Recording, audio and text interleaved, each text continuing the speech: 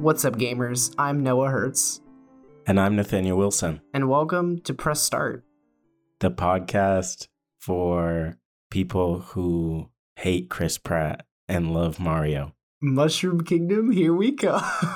You want to just lead with that and get that out of our system? I feel like everybody who has any kind of outlet to talk about video game stuff is just going to be talking about the Mario movie. You want to just lead as they with should that? Be. Yeah, let's just start off with that. What's going on with this new Mario movie?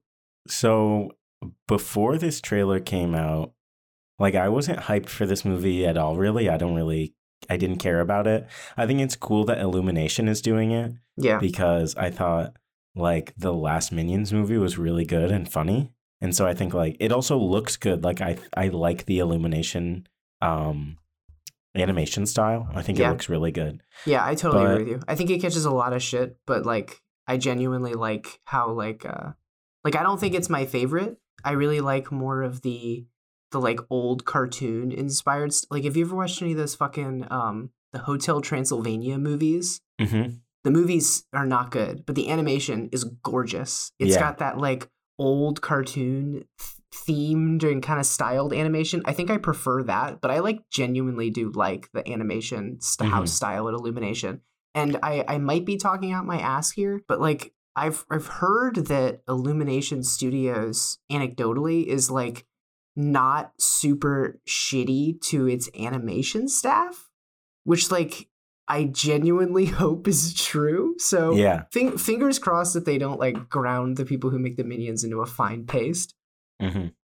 So, like, before this came out today, I guess I was getting, like, a little hype because I knew we were going to talk about it.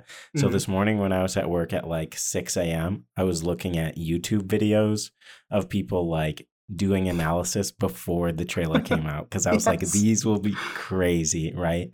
And so I watched this one video where they were like, have you seen a thing where the person who works at McDonald's leaked the picture of what Mario looks like? The Australian McDonald's employee who was like, I work at Macca's, LMAO, and everybody was like, what the fuck is Macca's? It's just apparently Australian slang for McDonald's.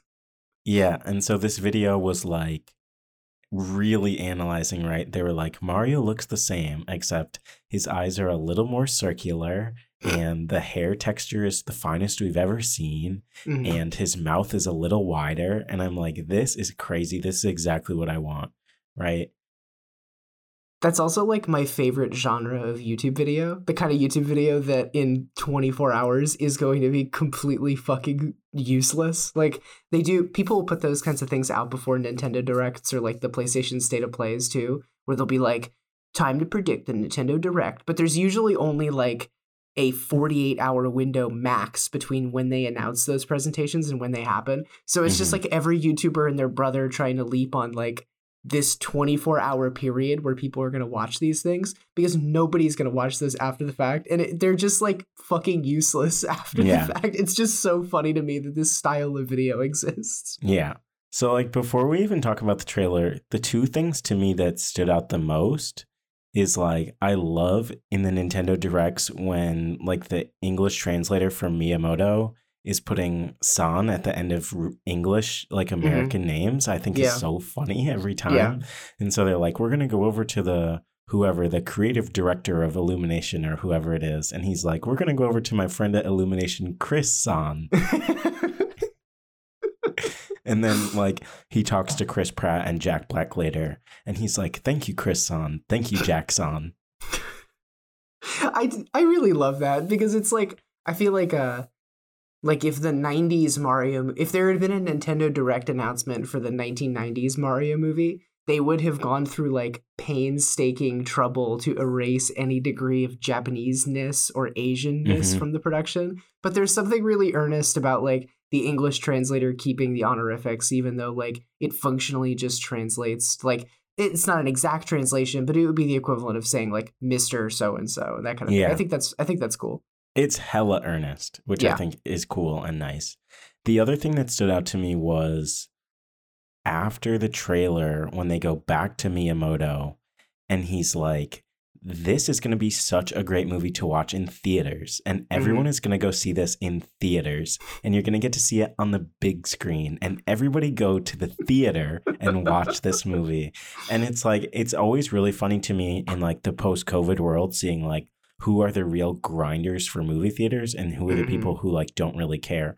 And it's interesting because like Disney, right, has totally moved to this model where they're just like, we're actually just going to put our movies on Disney Plus for $30. And like, that's cool. And then like when the new Top Gun came out and people are talking about like the Nicole Kidman trailer, and people are talking about how like Top Gun 2 is an allegory for Tom Cruise being like, I'm the only person who makes movies for the theater anymore. And so like, it's always, as someone who loves the movie theater and like has a weird relationship with movie theater now post-COVID, where like it's something I used to do all the time before COVID, and now it's something that I'm like much more hesitant to do, but still like I'll go to a matinee like 2 months after a movie came out, because like I love the movie theater. But I always think it's interesting to see like which corporations are kind of turning their back on that model and which ones are kind of like really riding for it. And it seemed like Nintendo is really intent on making a lot of money in the box office. Did you ever see Top Gun in the theaters when it came out? Okay, I didn't either. I did hear, though, that I don't know if this was all showings or this was just like the first run or maybe just at AMC theaters, but my understanding is that some showings, if not all, included this like preface that was Tom Cruise sitting in a chair like, thank you for coming to the movie. Thank you for coming to the movie theaters and keeping this industry alive. We need people like you to save the film industry and this kind of thing. And it's like, I get it. Like, I get it. And I'm somebody who also really loves movie theaters. I used to fucking go nuts going seeing movies in the theaters. I have not seen a movie in a theater since the pandemic broke out. Which is like, wow. Yeah, I like, there have been a couple of times where I've been like, okay, I'm going to go see this movie in theaters. And like either because of scheduling or something else that just didn't work out, or like a new variant. Like I was going to go see The Green Knight when that came out. And then like the Delta wave started like a week before it came out. And I was like, maybe I'm going to not go see it. And don't fact check me on the date there because that might be totally wrong. But I remember like locally there was a big spike in my area. And I was like, I'm going to not go see this actually. So it is very funny to me that it's like, obviously individual consumers can help keep movie theaters alive. But also one of the main things killing smaller movie theaters is like Disney forcing theaters to give them more revenue and play their like forcing theaters to play Doctor Strange 2 on every fucking room in the house and then only give them like a paltry chunk of how much it makes, whereas like A24 is begging them to put like, I don't know, what was that movie with like the little tiny seashell, like Marcel the Shell. There we go. They're like, please put Marcel the Shell on a screen. And they're like, sorry, it's all Doctor Strange this week. I don't know how many movies I've seen, but it's like something I've returned to more often. But it's more of like when there's a moment. Like I just saw Don't Worry, Darling, just because like there's been so many memes. It was the longest 2 hours of my life is how I'm describing it to people. It's not good. Oof. Harry Styles was not good in it. Before we move on from this entirely, I just desperately need to share one of my best friends. The last movie, he also has not been to a movie theater since the pandemic started.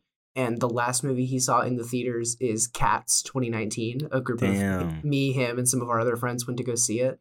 And he's repeatedly joked with me that he can't ever go to a movie theater ever again because it'd be way funnier to say that the last movie he ever saw in the theaters was Cats 2019. That's so real. That's real Swiftie behavior. Did you have any notes on the actual trailer? On the Mario movie trailer? Yeah. No, I think it looks fine. I think it'll be fun. Yeah, I think it'll be fun. I think it is incredibly amusing that the internet and apparently an entire hall of people in New York City Comic-Con lost their collective minds in the lead up to this. And then the trailer was just like an animated movie that looks good. So yeah, I don't know. It looks fine. Yeah. What are your thoughts on Chris Pratt's much hyped Mario voice? Okay. Like, I hate Chris Pratt. Like, I don't even care if like 60% of the rumors about him are untrue. I just dislike him on principle. He just irritates me. No, for real. When all that stuff was happening and Twitter was coming for Chris Pratt, And like Mark Ruffalo felt the need to come out on Twitter and be like, people should be allowed to think separate things. And it's like, since Don't Worry Darling has come out and that video of Olivia Wilde and Michael Moore and Mark Ruffalo has resurfaced. Yes. And it's just like, celebrities are the last people I want to listen to on politics. Yeah. I hate them, but like, especially people like Chris Pratt who like followed Jordan Peterson on Twitter. And so with his Mario voice, it sounds like he's gonna go for it a little bit, which I respect, I guess.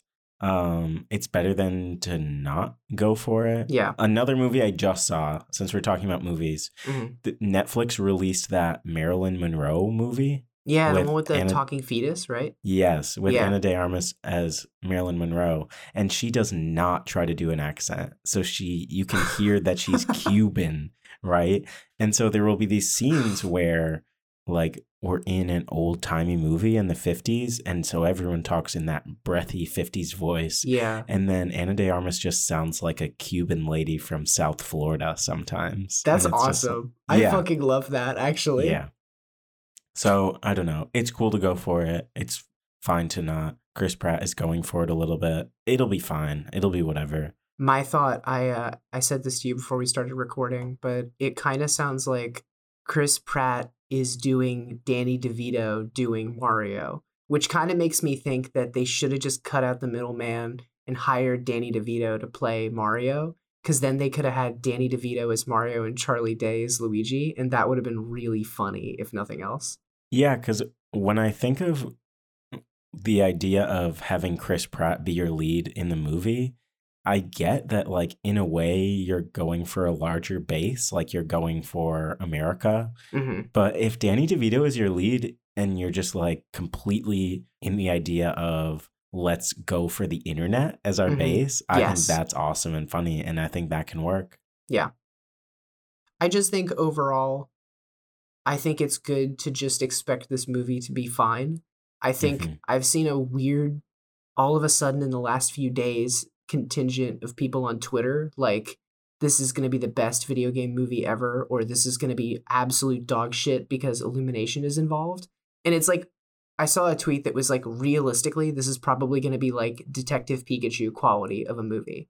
And Detective Pikachu was good. It was cute. This might even be better because they don't have to do like the weird kind of uncanny valley of like the fluffy Pikachu interacting with the human boy. Like, it's just going to be a cute animated movie. So I think it looks cute. I like that the trailer had cute little penguin guys in it. I'm all for it. I think that's the extent of my thoughts on the new Mario movie. Yeah. Now for some slightly less good news. In a fun twist of fate, it looks like the company Fandom, these are the guys that run every like janky fandom wiki that exists on the internet, have purchased up like just about all of the old video game websites. So in one fell swoop, they purchased GameSpot, Metacritic, Giant Bomb, and a couple others. And like GameSpot also owns GameFAQs. So pretty much a bunch of these big old video game websites that still function kind of as like repositories for walkthroughs or for other stuff like that are now going to be under the Fandom umbrella. And this could mean a number of things. I heard this was mentioned on the latest episode of Waypoint Radio, and one of the hosts on there knows some of the people who currently work at Giant Bomb, and he mentioned that nobody was fired in the process of this buyout, which is pretty much about like the bottom of the barrel that you could expect from this kind of thing. But it is nice that nobody got fired. I think the biggest concern that I've seen from people online is that like you've seen one of these wiki pages, right? Like a Wikipedia or like a, I don't know, like Activision Blizzard wiki or that kind of thing. Like it is just crammed full with ads. So much so that it's like you're constantly having to close shit to read text. Like it's very difficult on mobile because you're clicking ads instead of clicking the X's. And it does kind of like turn my stomach to think that these old websites, that they're not producing anything new with them. They're just going to load them up with ads and then make ridiculous amounts of money from ad revenue. But I don't know. Where are you at with this? You have an opinion on it? It kind of reminds me of the thing that we see happening where like these small companies are buying Twitters of like now defunct companies. Mhm. Have you heard about this? No, I have not heard about this. There's like this thing that I've seen, it happens on the internet where do you ever see on Twitter like a tweet from an old brand that you haven't heard anything about in a few years will go really viral because Okay. it'll say like the fuck in it, right? Yeah. And so it'll be like not like Little Caesars, right? Because they still exist. True. But like the equivalent of like the Little Caesars Twitter disappearing for 3 years and then coming back and being like, I need to get my dick wet on Twitter, and it gets like 300,000 likes. And it's like a thing where these companies will buy old Twitters and then take the followers and tweet crazy shit to get more followers to make money off of it. Weird. That's super weird. It is so weird. And I guess it makes sense that at some point, like these companies die or are sold or move on in whatever way. And it's just the idea that some bigger company can just swallow them all up and keep the name and put out whatever they want and like run it for ads or start putting out completely different content or like not in this case you mentioned, but like fire everyone who's working on it. Yeah. It's just kind of like weird. It's weird in like a misinformation sense. It's weird in, I don't know, just a whole bunch of ways where it's tough to know at times on the internet sources that maybe even at one point you might have trusted. It's like, can I still trust this? Yeah, it's really frustrating because it's like, it's one, these are, well, I can't really say that one thing is worse than the other, but like there's one version of this where like the recent firings that happened at Fanbyte, like the entire staff of this very progressive, very cool, very like queer and POC led video game and culture magazine online gets totally laid off. They keep like a skeleton crew on staff, and rather than shut down the website, it's still producing stuff. And it's still producing interviews, it's still producing guides, like it's new shit. But what they did is functionally just lay off the majority of the staff because the people who own it, I know there's a couple intermediaries in between, but like Tencent is at the top. Like this huge fucking company. They were able to do the calculus that if they could just produce like the bare bones stuff, they could still make enough money to keep it overhead. This, on the other hand, is like, most of these sites don't really have much of like an editorial team, you know? Like, I think GameSpot might still produce some in like original content. Giant Bomb still is producing some really interesting content like on Twitch and on video and podcasts. And then they also have like this repository of written content, I think especially about like GameFAQs. And this is like part of the whole model this company has where it's like, I don't know, one example is like the Fire Emblem wiki. Like I've been playing Fire Emblem Awakening on my 3DS. And sometimes I'll want to look up like information about one particular level. And so the first thing that comes up in the Google search result is the Fire Emblem fandom wikia. And so you'll go to this page and it is 100% user generated content, but it's covered in ads. And that's the kind of thing that it's like, this company is doing functionally nothing other than just like giving them the privilege of hosting it and then having a big enough name behind it that it's at the top of the Google search results. So it's like when I go to look up walkthroughs for 20-plus-year-old games on GameFAQs because I know that the user created ones back then are going to be like fun and good, it's going to have ads on it that are going to be making just because somebody swooped in. So it just feels yucky. I mean, I don't know if it's like it's evil. It's definitely not like the worst thing in the world. It's probably not even the worst thing we're going to talk about on this episode, but it's definitely yucky. Do you want to talk about something that is distinctly yuckier than this? So what's going on over at Activision? So the Washington Post put out this article, I think 3 days ago, that they had kind of found that the National Labor Relations Board did an investigation and found that Activision Blizzard withheld raises from quality assurance testers at Raven Software. Okay, And yeah. That's one of the groups that was unionizing too. So that's like especially illegal. yes, but not only did they just withhold raises from people that were taking part in union activity, they literally attributed not giving raises to people because of union activity.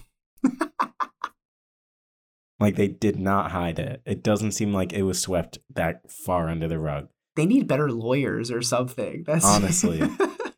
How long until they're going to introduce a hero into the new Overwatch who's like a Pinkerton agent or something? It's going to be like picket line crosser. Yeah. I don't know. Yeah, this is just like the latest saga in Activision Blizzard being investigated by the NLRB. I think we initially talked about this when some of the unionization was going down, and it was like in talks that the NLRB was going to investigate anti-union activity. And it's like not surprising at all, especially since like Ravensoft is kind of on the front lines of being some of the first people to unionize in this industry. Mm-hmm. But it's also like from a company that has a reputation of being like cartoonishly evil at the top, it is just wild to me that they can still do stuff this fucking stupid in such a prominent light. You know, like you would think they would have learned something by now. I guess it just kind of makes you wonder like what else they've done throughout their history. Yeah. Like before this stuff was being like really dug into by journalists. Yeah. Well, I've got a good one. I saw this just a few days ago, actually, from Kotaku. This headline caught my eye. It's Bush-era torture apologist steps down from Call of Duty publisher. And like, it's no secret that a lot of the people who sit on the boards of these companies like have nothing to do with video games. It's like they don't give a shit. Like, trying to think, I don't remember what the guy's name was, but I know like one of the people who sits on the executive board or used to sit on the executive board of like Warner Brothers or one of those big companies was in the Trump administration at one point. And I remember it was when the first Suicide Squad movie came out. And I kept seeing these tweets that were like, people close to President Trump are benefiting directly from people seeing Suicide Squad. And I was like, yeah, that sounds about right. This article, though, is about this person who used to be the chief compliance officer at Activision. They very, very recently stepped down, but they say that they're still going to advise much embattled CEO Bobby Kotick, who is like just widely understood to be an absolute shithead.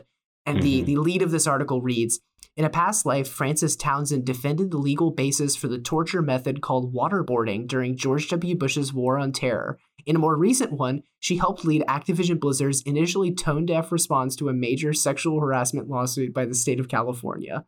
Classic. So we got torture is okay as a direct line to maybe Bobby Kotick is not so bad for fostering a workplace in which, you know, women are so scared to come forward. One woman killed herself because of sexual harassment. I think it's like really interesting for this to come out like right when Overwatch 2 is released. And like we'll talk more about Overwatch 2 later.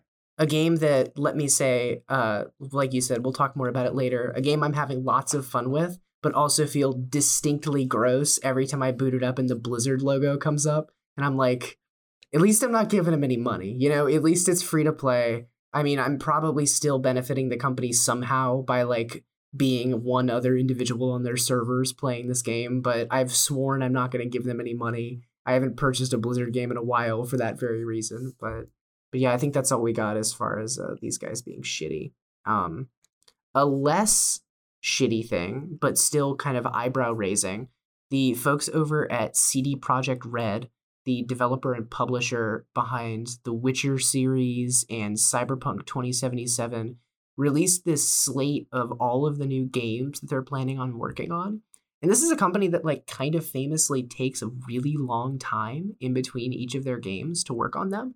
Not necessarily between like spin-off releases, like you'll get like a Witcher card game or a Witcher RPG thing in between big releases, but they announced a bunch of stuff, including like 2 new Witcher spin-offs, two of which are being like made by third parties, and a brand new Witcher trilogy, as well as like a sequel to and an expansion to Cyberpunk 2077 and a new IP. Now, I especially wanted to talk about this because I know that a Cyberpunk 2077 anime is on Netflix, and I know that the anime is supposed to be very good. But have you also experienced an influx of Cyberpunk 2077 videos on your TikTok For You page? I've gotten no Cyberpunk anime content on my TikTok For You page. Like, since this news was announced, I've seen some stuff in my YouTube recommended where people are kind of bemoaning the fact that that game is dead already now that they've announced the sequel. I think it's gotten like one big update, if I'm not wrong. And that was the update to like make it playable. Yeah. And I don't know. Of course, people kind of hate what Rockstar has done with Grand Theft Auto 5, where like I got that game on my Xbox 360 and then I got it on my PS4, and now like I kind of want to get it on my Xbox Series S.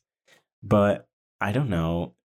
Those are both the extremes, and I think they're both wrong.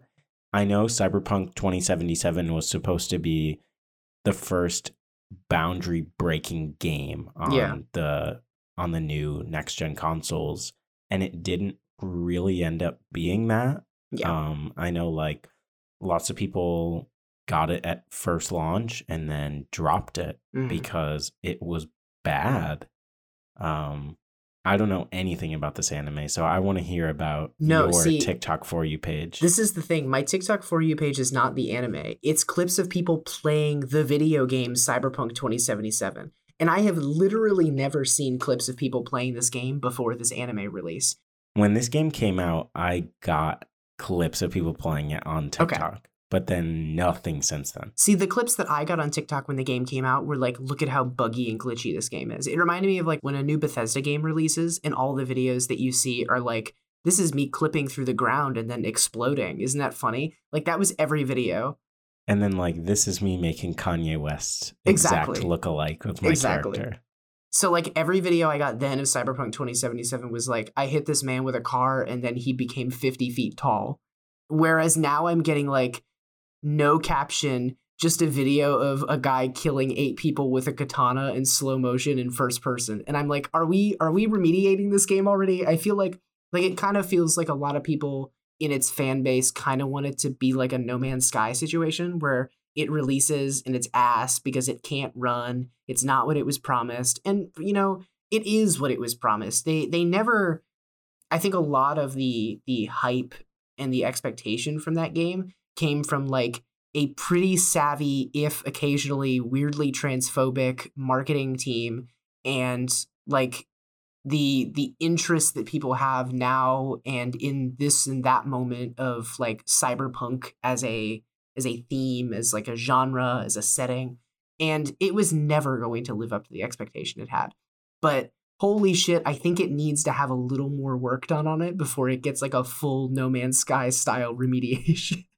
And before it gets a sequel. Yeah. Now granted, like this list of games that they've put out, like I don't think there's any distinct timeline on it. This is stuff that they're going to be working on like for years to come. But I agree with you. I think it's crazy to release a game, have it like technically not flop because of how many people pre-ordered it, but still like not be looked generally favorably upon. And still like greenlight a sequel and just like all full steam ahead. Like, are they going to learn anything from that is what I want to know. No. Yeah, the answer is probably not. But the games will be good, I think. I have no doubt that these games will be good because they take a long time. I think probably a lot of what was wrong with Cyberpunk 2077 is that they were using this new tech and putting it out on these new systems that people couldn't even get. Yeah. And they were trying to make it for both new systems and old systems at the same time. And I know that's a big complaint I heard was that like the game was practically unplayable on PS4 when it launched. And it's like, you can't, like there are some games that maybe they should have just made console exclusive. And even though, since it was so early in the PS5 and the Xbox, whatever the new one's called, lifespan, and how so few people have it because of the supply chain issues, like it's tough to cut yourself off from just a guaranteed supply base of people who already own the consoles. But some things just shouldn't be made to run on older hardware, and that's okay if it's holding back the production. And like, what the fuck do I know about game development? I'm just some fucking guy. But it does really seem like if the game was practically unplayable on the last gen consoles at launch, that like there's some kind of a problem happening there. Either way, I agree with you. I think these will probably be good. Like the Witcher series is like universally good.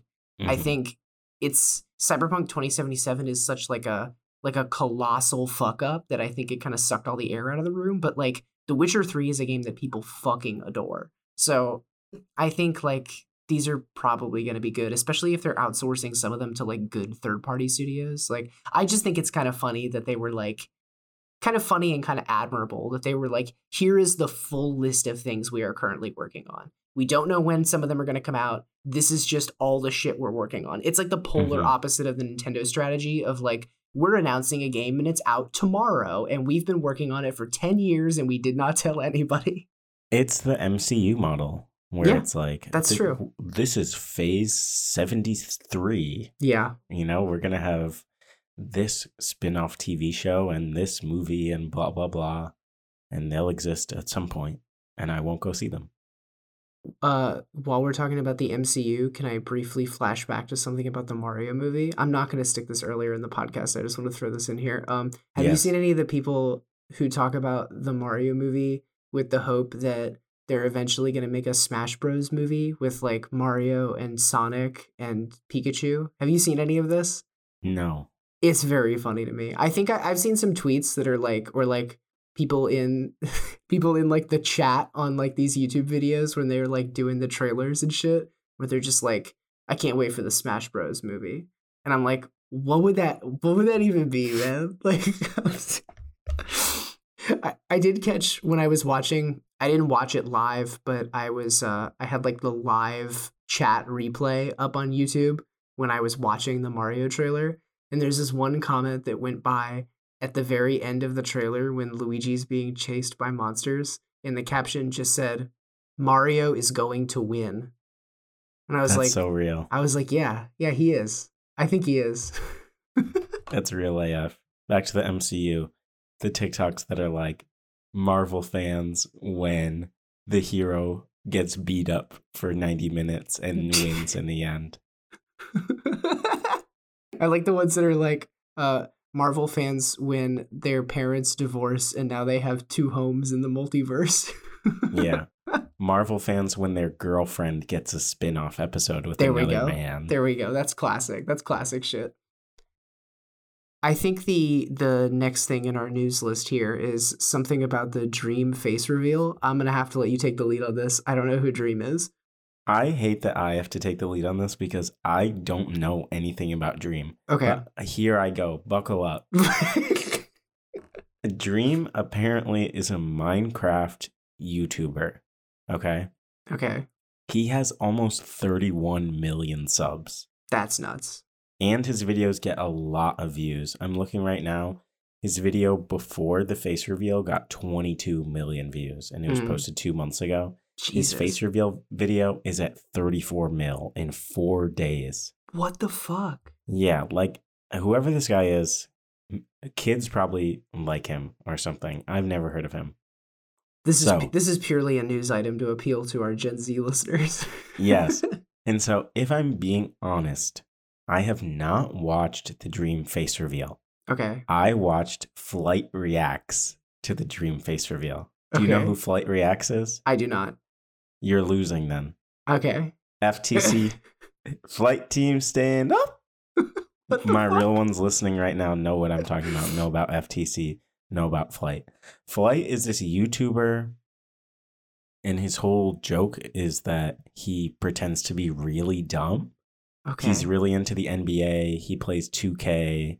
He got really into Fall Guys when that was a thing.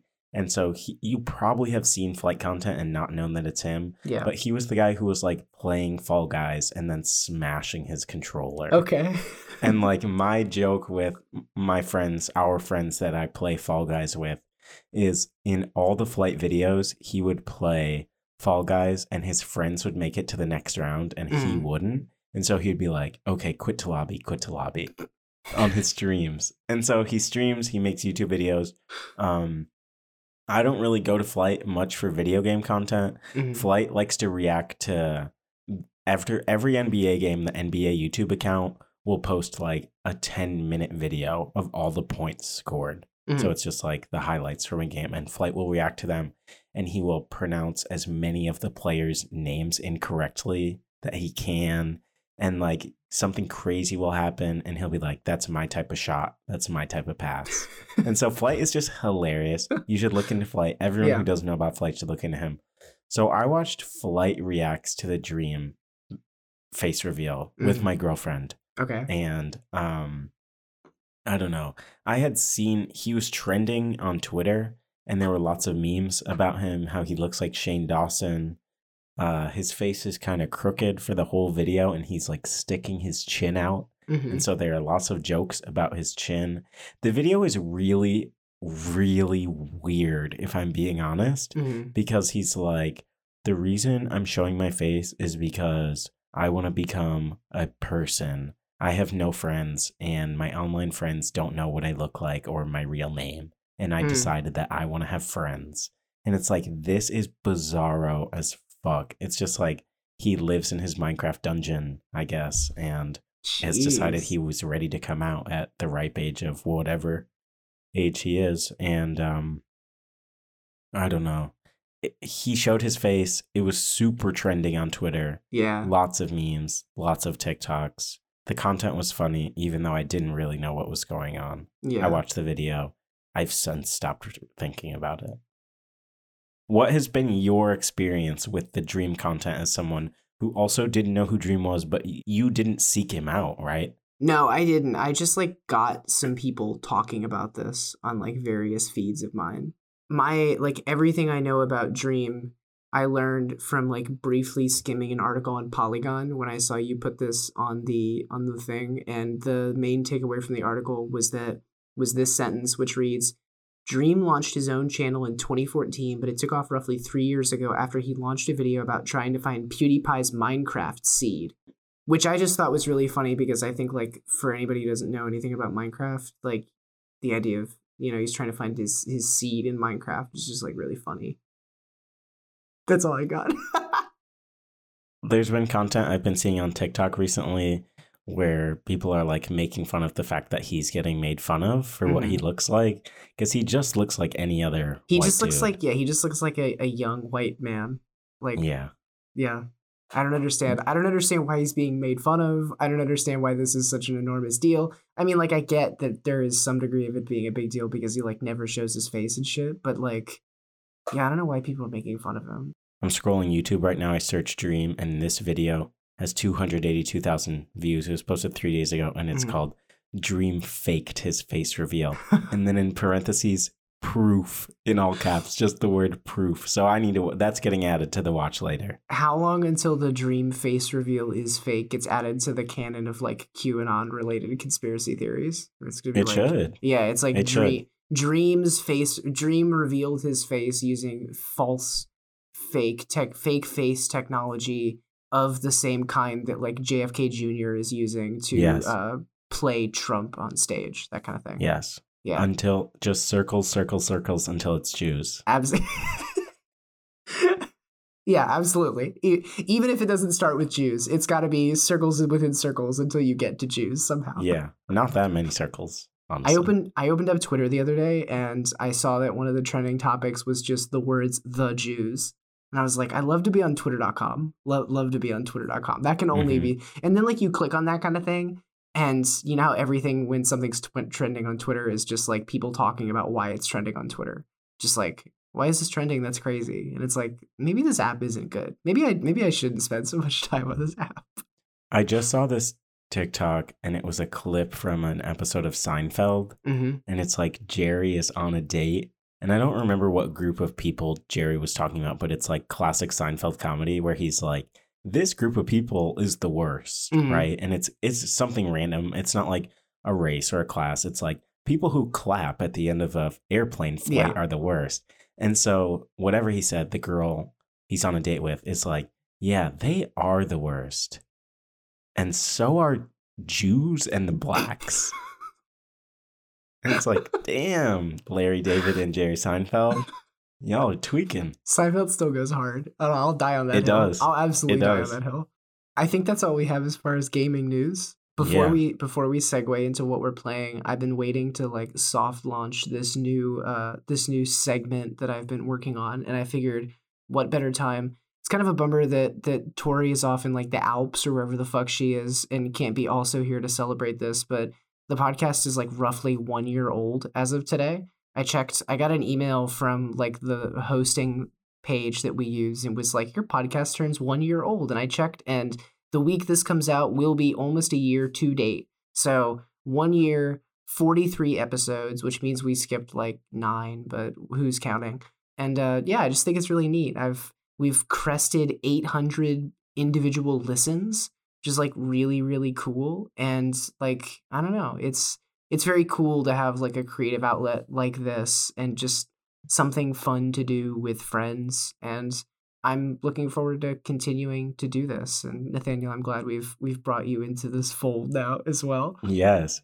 And my birthday is next week. Yeah. And so it just all ties in. It's just all about me. It's all about you. So I'm sure we'll talk about this more when Tori's back next week too. But in the meantime, I've been wanting to soft launch this new segment that is going to be like an intermediary when we have it in between segments of us talking about gaming news. Before we talk about the stuff that we've been playing, I'm going to jump right in here to a little bit of break from us talking. Hi, I'm Kanoa Ichiyanagi, also known as Shaki Onigiri or Shake Onigiri, and I'm a performer-composer. I do film and game scores, and I also play instruments like violin, viola, koto, and singing. It's really super hard to choose one favorite game, so I'm just going to talk about some of the games that influenced me the most. I think the Animal Crossing series, especially the older games like Wild World and City Folk, those soundtracks were a really big reason on why I wanted to start composing and compose for media like film and games. I just love the soundtrack so much. It never gets old to me, and you could definitely hear the influence in my own music. Some other soundtracks that really inspire me are from the game A Short Hike, which was composed by Mark Sparling. It's a really nice kind of acoustic blended with synths soundtrack that fits really well with the visuals and the story and just the general style of the game, and it's also just one of my favorite indie games out there. Another one that I really like is Pikuniku, which was composed by Callum Bowen, or Bowen, who's one of my favorite artists. His sound is so fun and unique, and it's made for a fun and unique game. A couple more games that really inspire me are Stardew Valley, developed by Eric Barone, and Undertale, developed by Toby Fox. I really look up to those developers because they did everything by themselves for the game. They did the programming, writing, art, music, and that's kind of my dream to do that someday too. And I know it's a lot of work, but that's why these games are so inspiring, because it's so well made and every aspect of the game is so well made. And I hope to put something like that out there someday too. Yeah, so those are all the games and soundtracks that inspire me the most.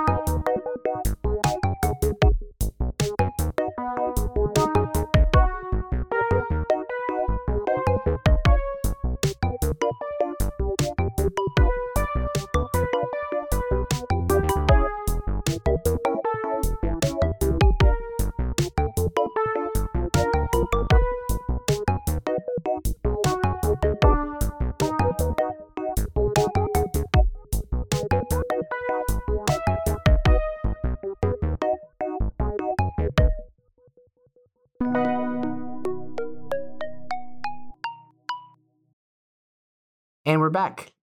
Nathaniel, what have you been playing this week? Okay, this week has admittedly been a not a lot of hours spent gaming week, but I still have managed to play a handful of different games. So Elden Ring, still grinding. Mm-hmm. I don't think I said this last week, but I'm a samurai build. Okay. And so I think I'm at or around level 30. I might be a 29. I've probably got like 10 to 12 hours logged in the game. Shit. I've Okay. beat a couple bosses. I think I've leveled up my katana to like +4 already. Okay. The thing with Elden Ring is I'm at the point with it where I don't want to do anything else in my life except play Elden Ring. Yes. Which is part of the reason that I didn't buy this game when it came out. Because I looked at Elden Ring and I thought, this game is a single player game. It's really hard. It's like not too pointed direction wise. So I'm either going to buy this game and it's going to suck me all the way in, or I'm going to play it once and never touch it again, which is why I did not buy it at launch. That's why I was really interested when you said you got this, because you needed something similar to Jedi Fallen Order. Because I remember when you got Jedi Fallen Order like several years ago now, and you told me you just like bounced off of it hard. So I was kind of interested, like the fact that you came back to that, played it all the way through, and wanted more of that kind of thing. Mm-hmm. My girlfriend, I think, hates Elden Ring. Okay. The music is dreary. The game is dark and gloomy. It's just me. She thinks it's funny when I die, and that's it. Yeah. But like, I will reach to put it on, and she'll be like, "Yeah, why don't you just go play Elden Ring then? Since that's all you want to do." Damn. And like, she's joking, but also I'm pretty sure that she hates it. Yeah. And so, whatever. I'm enjoying it. Gotta play it when she's at work. That's when the grind is taking place. That's the real gamer man hours. Exactly. Honestly, the real gamer man hours, we might just have to break up so I can get those and then finish Elden Ring, and then we get back together, right? Real gamers gotta be single. I have to take a vow of celibacy until I'm done with Elden Ring. It's necessary. Real grinders. There are people out here listening and nodding. Yeah. Right now. Yeah. You gotta be committed to the bit. You gotta absolutely be committed to the bit. So another game, my girlfriend and I started playing It Takes Two, which I think is one that Tori talked episodes ago about her and Jesse playing it. Yeah, she told me her and Jesse played it, and she's been trying to get me to play it, and like has said that it's something that like me and my girlfriend might enjoy playing. But I'm under the impression, and correct me if I'm wrong, isn't it about like a relationship that's on the rocks that they're having to like mend so they don't divorce or something? Like the characters of It Takes Two are not interested in mending. Oh, okay. Like they have decided they're getting a divorce. Yeah. And their daughter enlists Antonio Banderas to have them not get a divorce. Okay. So we've been playing it. We were having a good time. My girlfriend does not like the amount of times that I joke. I say like, I'm so glad we're playing this game because we need this help. We need this for our relationship to survive. And she doesn't think that's funny. But we played it like we played it for one night for a few hours, I think last weekend. And we'll go back to it because it was a good time. Yeah. It's not super hard, but it's not super easy either. So like it's cool because she's not really a gamer. She plays Fortnite, but she's not like a grinder of any video games. But it's like something that is easy enough for her to enjoy it and then hard enough for me to enjoy it. And I think that's really cool. So shout out to It Takes Two. We need to keep chipping away at it. Yeah. I'm curious to hear more about like when you get deeper into that game, and also if it does like successfully mend this relationship with your girlfriend that's broken because of Elden Ring. That's totally weird. That's where the game is going, and that's where my life is going. Yeah. Definitely. All signs pointing up. Yeah. After we get back together, after I beat Elden Ring. There you go. I bought a game this morning at work. I talked last week about how I have time in between my newscasts where I can play my Switch if I'm awake enough. And today I was checking my email and I got an email from Nintendo that a game in my wish list had gone on sale. So this morning I used my phone as a hotspot to download Negative Nancy onto my Switch.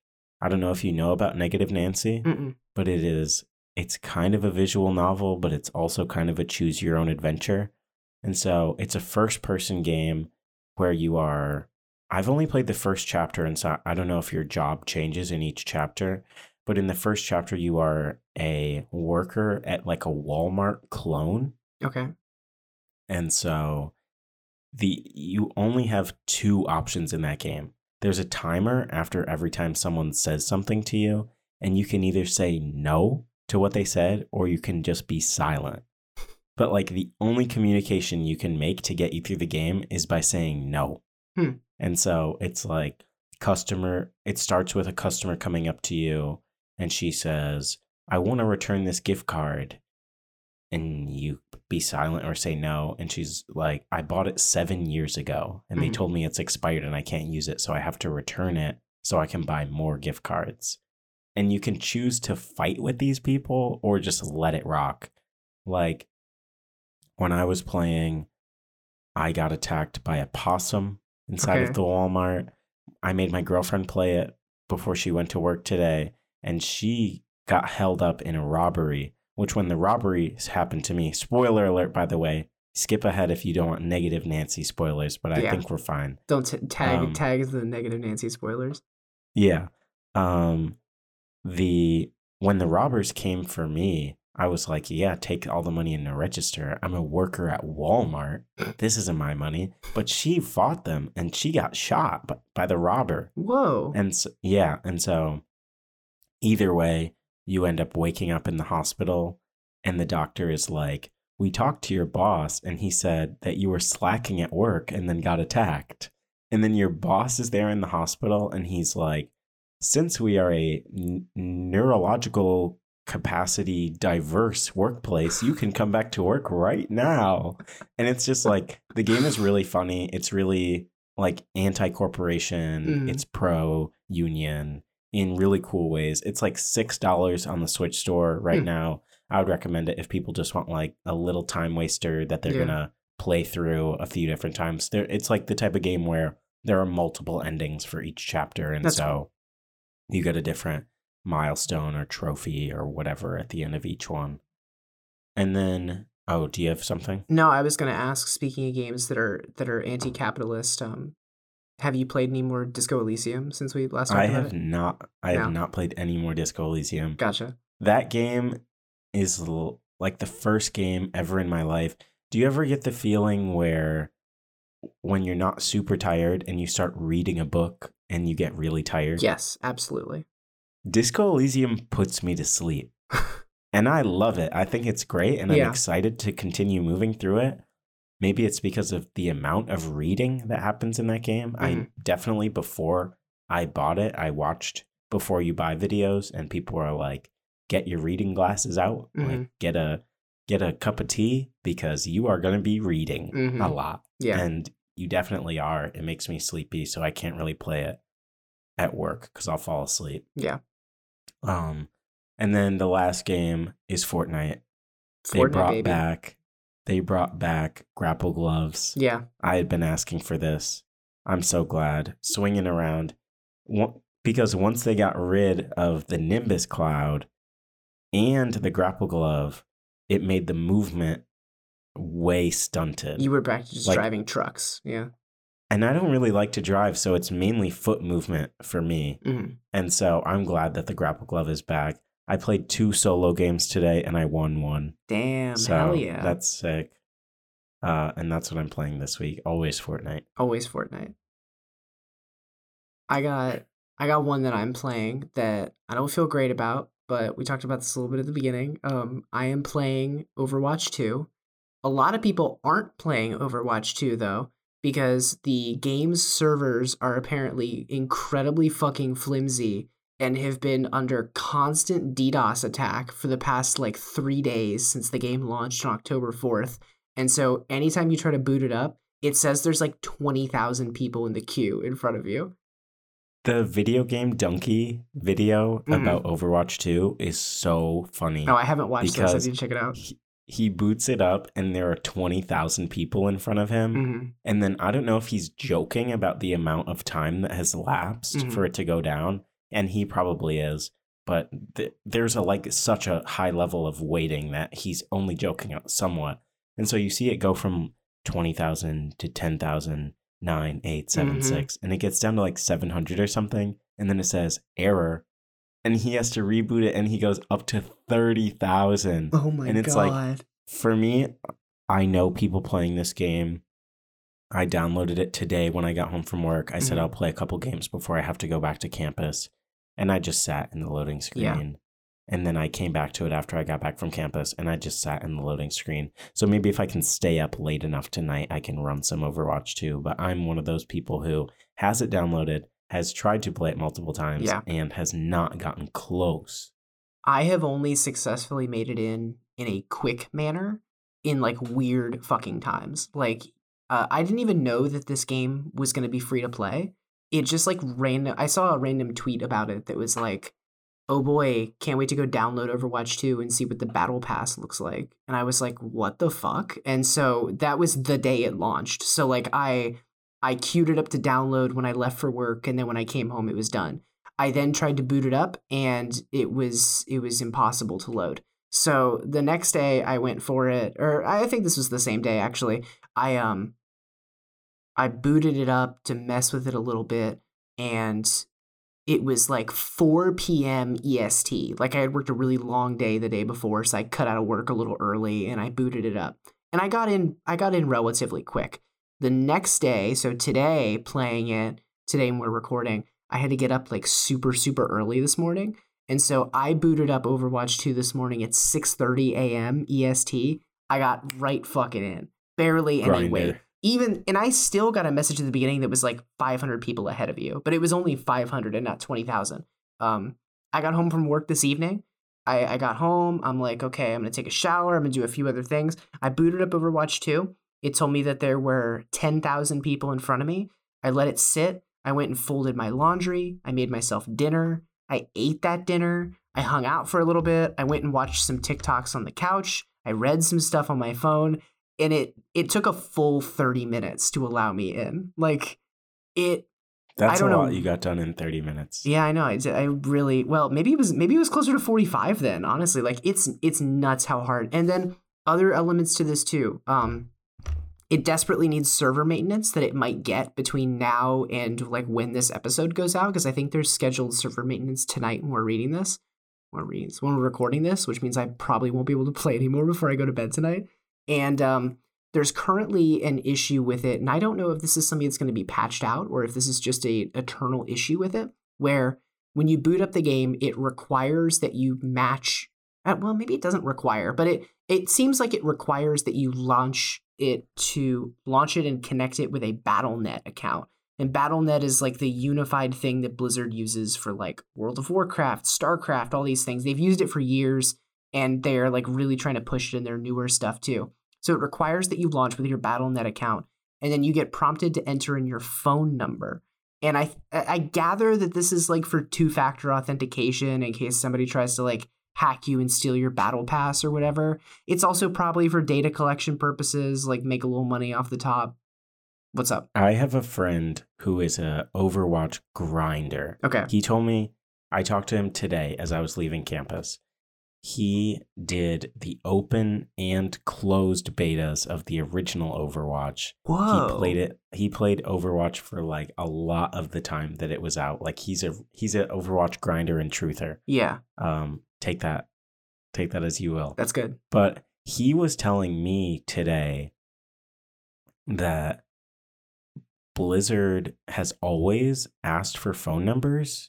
Really? With Overwatch? Yes. And that instead of something that's being phased in, it's actually something that's being phased out. Huh. Because it's restricting like their play base. Yeah. And so he was telling me today that it used to be a thing where you needed a phone number. It had to be a phone number that was not used on any other account, and it could not be a prepaid phone number. Yeah. And so like people who had Cricket could not play Overwatch. which is insane. Mhm. And so he was telling me that how it's working with Overwatch 2, they've actually changed it, is that people who have had those accounts for a long time, over a year, don't need to put in a phone number anymore. And people who are their Blizzard account is under a year old need to use a phone number. And so it's still in some ways limiting, but apparently they're trying to fix it somewhat. I really hope they do, because like it it's not just people who are on like Cricket Wireless. It's for people who like can't afford a regular AT&T bill, so they have something like that. I saw somebody point out that like, people who are in the US on visas, like temporary visas, and aren't able to apply for a phone line on one of the major companies and are using a prepaid phone. And like, sure, you could make the argument that this is like not a ton of people, but like it still sucks, and it still feels like there is a class element to this. It's totally classist. It absolutely is.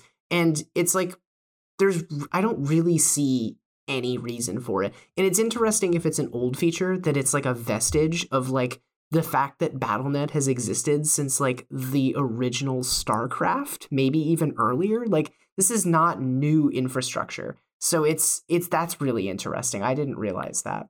And it's interesting that they didn't scrap it completely. Yeah. Because the idea of, on one hand, retaining exclusivity, and on the other hand, moving your game to free to play. Yeah. Those are in combat. Like, those things don't go together. And so it doesn't make a whole lot of sense to me. Yeah, so Overwatch 2, what's new? It is functionally just Overwatch 1. I've seen some people describe it as Overwatch 1.5, and I think that's about like the best descriptor imaginable. Like, when this was first announced, it was made fun of mercilessly because it literally just looked like it could be an update for Overwatch 1. And rightfully so. Like, the big thing they were pushing at the time when Overwatch 2 was first announced was that it was going to have like a single player campaign, which was something that was seriously missing out in the original Overwatch. It was purely multiplayer. And lo and behold, Overwatch 2 has launched as a free-to-play game, and there is no single player content. So like, maybe that'll come down the road. Maybe that'll come in the form of a paid thing. I don't know. As of right now, it was also, when it was initially announced, said that this was going to like allow people who had Overwatch 1 to play with people who had Overwatch 2. They were really trying not to like create walled gardens of their communities, of like this huge community of people who played Overwatch 1. They did not want to cut them off and make them buy a new game, because it was people who were like pouring money into loot boxes. And instead, they shut down Overwatch 1. It is completely dead. The servers are all turned off. I saw this very weird and poignant TikTok of like these people playing a game of like Capture the Base, but everybody was just sitting on the base in overtime at the end, not shooting each other, just doing dance emotes like while the servers were shutting down. It reminds me so much of like, I don't know, when like Club Penguin shut down, like when The Matrix Online shut down, like these videos of people writing out these MMOs to like the very, very end. And like, okay, so that's all that. I did also see a TikTok of somebody who works at a GameStop, and they got a memo. I can't fact check this because I don't know anybody who works at GameStop. Maybe by the time I'm editing this, there'll be an article about it. But this TikTok showed that an email that GameStop workers got from corporate that was like, please destroy every copy of Overwatch 1 now. So, Game Preservation 0, Activision Blizzard 1. This game... Sorry, were you going to say something? They changed the multiplayer from like 6 players to 5. Yes. Right? Yes. Is something that's different. That's like one How of did the... that feel? Honestly, I barely even noticed it. I think the only thing that it is sort of interesting, I've heard some people complain that it's like less tactical. I think it is sort of interesting that it's like in the 6v6, like it's 6 on 6 generally, and there's 3 character types. It's tank, DPS, and support. So ideally, a team would have 2 tanks, 2 DPS, and 2 support. Whereas now there's like a little, since it's an odd number, there's like a little more variance you can have. So it's like Some of the teams will have one support and some will have two. Some of the supports are more closer to DPS characters anyway. Some of the tanks are closer to support characters, that kind of thing. I think that's interesting. Overall, I mean, like I've probably played like 20 games based on like what I've unlocked, and I have not really noticed any kind of a huge difference. Graphically, I've barely noticed any kind of a difference. Like, if anything, I think something that drew me to the original Overwatch, which I played a lot of when we were in college because my one roommate who had a PS4 owned a copy of it. And like, I just got really into playing it. I thought it was really cool. I was like always kind of a fan of that like Blizzard house style. I really like the cartoony mixed with like the sort of realistic that Blizzard has always done. I think that's cool. But Blizzard had kind of made the original Overwatch to feel in a way like Smash Brothers. And I think that's more of like the MOBA DNA. I just like don't know a lot about MOBAs, but like it felt like all of these super distinct characters, both in terms of like design, gameplay. The one of the whole things was that they were all different nationalities. Then of course it comes out later that Blizzard had created, what was it? Their fuck, I can't think of the word. It was the inclusivity matrix or something like that. That was like, we have to make characters super, super diverse. It was the diversity matrix. We have to make characters super, super diverse so that we have to check so many boxes where it's like, okay, she's Japanese and she's also old. Okay. Diversity space method. There we go. I did see a meme that said, They created a whole diversity method for making their characters diverse, and yet every Japanese character is a ninja. That's real. That's true. But all around, Overwatch 2 is just like more Overwatch, which like is good because Overwatch is fun and it's an itch I haven't scratched in a long time. I think like it's probably been like 5 years since I was regularly playing Overwatch, so it's like fun to dip back into it. The servers fucking suck. And also, since I do not own Overwatch 1, like it's not attached to my PSN name, I have had to unlock the characters as I go. It like starts you with a starter roster, and then as you play games, you unlock characters, which is horrible. I'm jumping into these games like, I want to play as D.Va, I want to play as Mei, I want to play as like Junkrat, like the characters I was good at playing in Overwatch 1, and they're blocked from me. So I've like started unlocking them. It's fine. I don't know. I have such a different experience with Overwatch. Yeah. Because it was a game that I had heard people talk about a lot when I was in college, but I never got because I didn't want to pay for it. Yeah. And so I got Overwatch when it went really, really, really on sale during 2020. And that's when I started playing it for the first time. And for me, I remember like when me and all my friends got into Overwatch at the same time because we all got it for the first time. Nice. And the thing about Overwatch to me was the community was so toxic. Yeah. And I wasn't good enough at the game to be willing to deal with all of the negativity that came with playing it.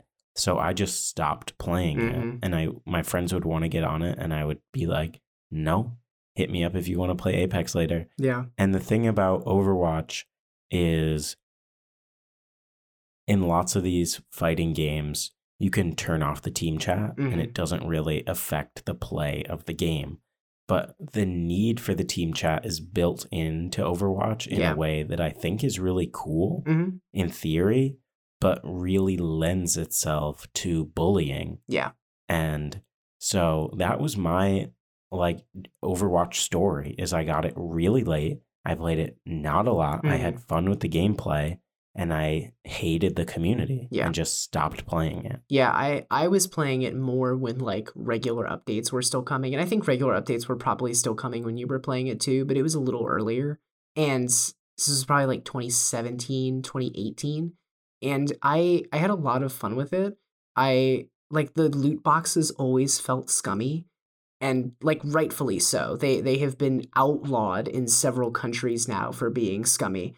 But I don't think the battle pass thing that they have switched to kind of be more in line with your Apexes, your Fortnites, is any less scummy. Like, they have completely done away with loot boxes. Loot boxes used to be like a literal button on the main menu. It's gone now. Now it's the battle pass.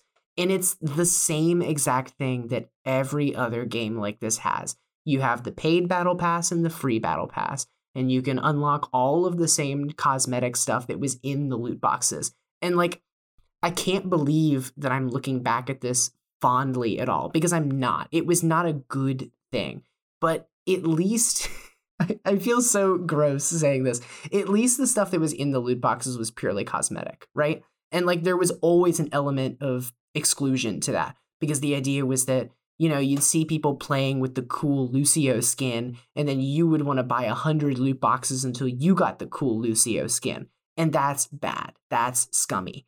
But I don't think it is any less scummy to lock all of these cool costumes and all of these emotes and this kind of stuff behind these seasonal battle passes that, oh, well, you know, you're going so slow. Wouldn't you like to spend $30 and you can get the full thing? Like, and now they have locked a character behind the battle pass too. So it's like they're a la Apex. They're going to roll out new characters, but instead of those characters just being, you know, spend X amount of currency and you can get them. Granted, it's premium currency that you're going to get really, really slowly, naturally, or you can just buy it with USD. This time it's like you have to buy the battle pass if you want to unlock our cool new ninja. And it just feels fucking gross. It's like for a game that had legal action pursued against it because of its gross practices. How did they just switch to something equally gross? Yeah, I'm not out on Overwatch 2 yet because I'm interested in playing it, and I know the changes are little, and apparently a PvE mode is coming, a single player mode is coming. Nice. And I think that's interesting and could be cool. But who knows if that's going to be just like Fortnite, where it's like a PvE mode that no one ever plays because you have to buy it in a free game. And so, I don't know. I'm interested in Overwatch 2, but it's kind of, I'm into it in the way where, like, when Star Wars Battlefront 2 came out and people are like, it's all microtransactions. And I was like, but it's Star Wars and I want to play. Yeah. You know? And I didn't buy it, but this is free. Yeah. So I'll play it, you know? I think one of the things I had started to aim at before was that, like, you know, the original felt so interesting because it did something that a lot of shooters had never done. It did like what TF2 did on the PC and just like went fully crazy with it, which was that every single player character you could play as had super distinct skills. So much so that like your ability to play as Soldier 76 might not carry over pretty much at all to your ability to play like Mercy. And that's cool. That's like a really interesting way to design a game. And I think it says a lot about like how tight the mechanics that you've created are, that you can have so many disparate character types still work.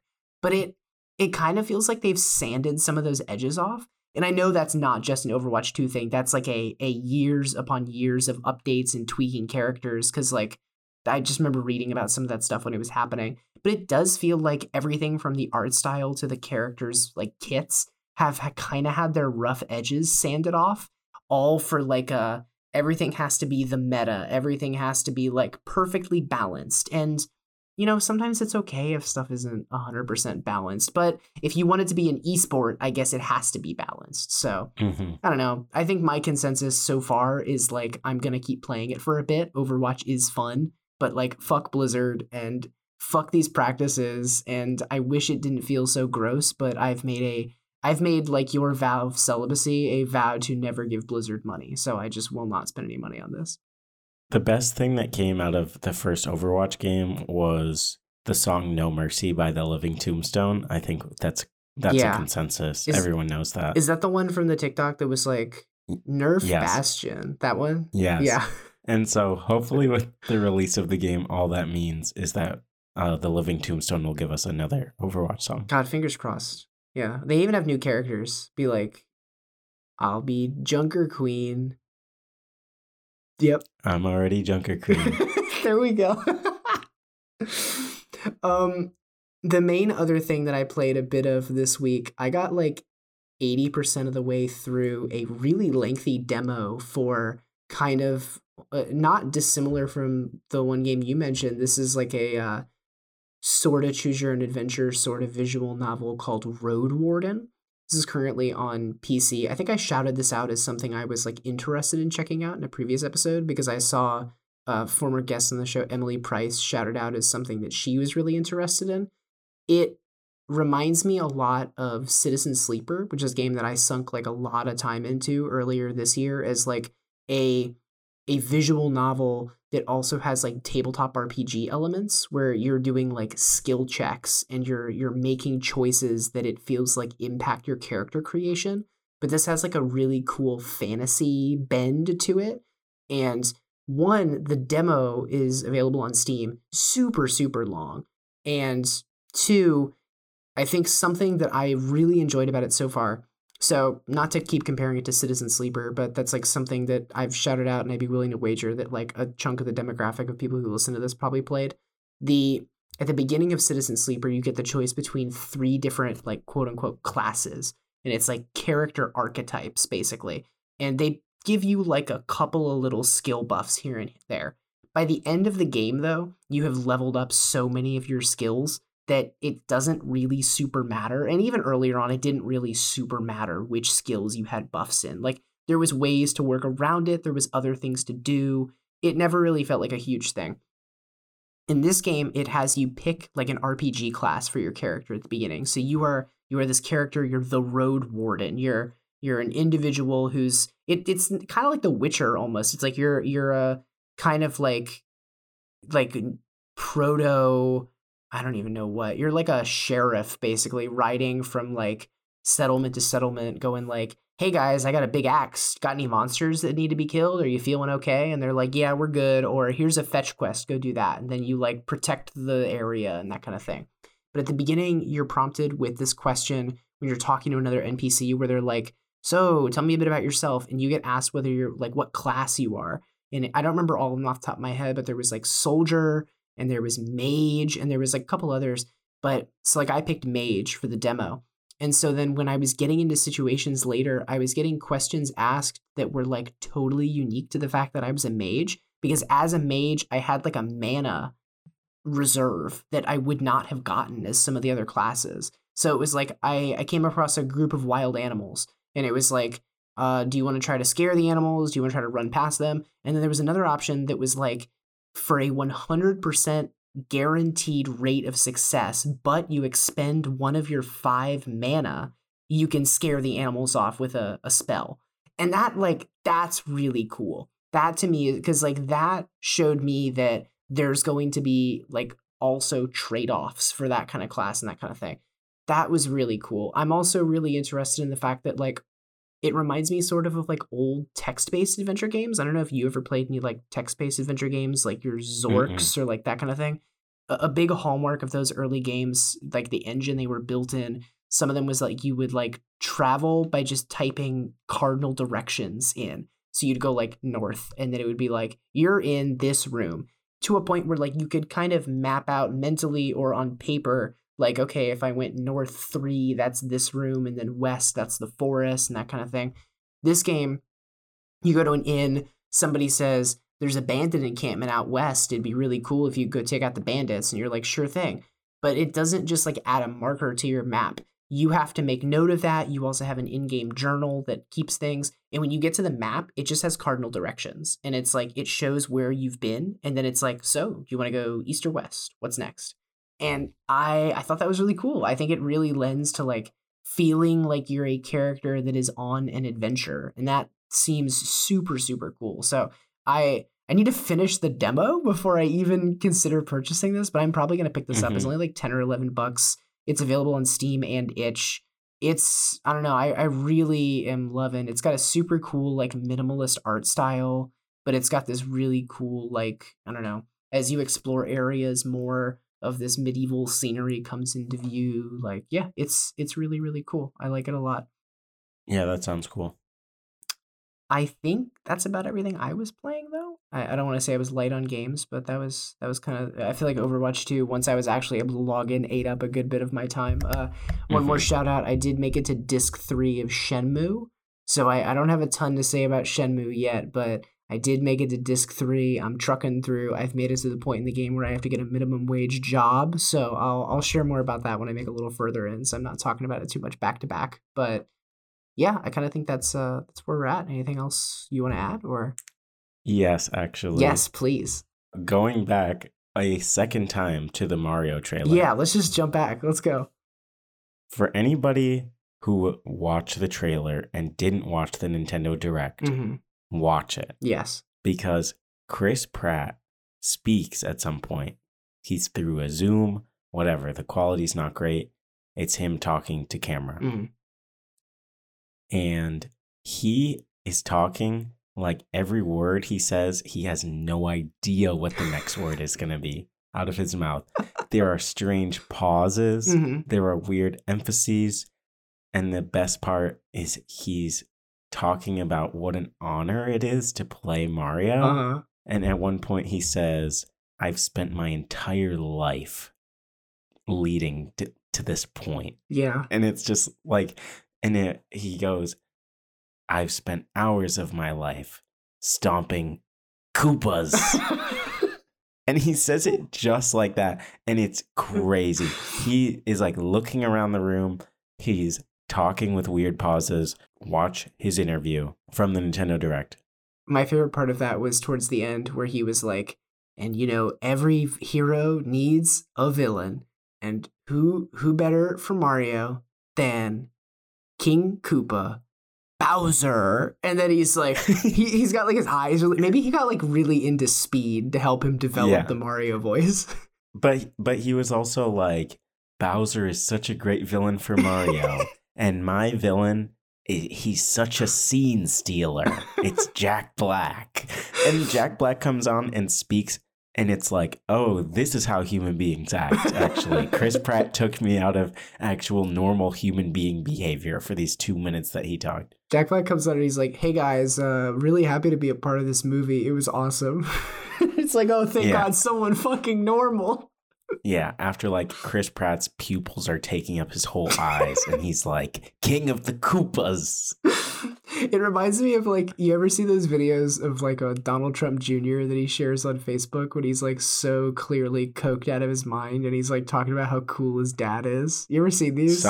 Somehow no. Oh, they're so funny. He gets on like Facebook or like social media and is just like, I can't believe that people are doing this. And he's like gesturing really wildly with his hands and like moving really erratically. And it's like, of course, like resistance libs want to carry on in the comments like, do drugs much and that kind of thing. But it's like, yeah, even if he's not on drugs, like normal human beings don't move or act like that.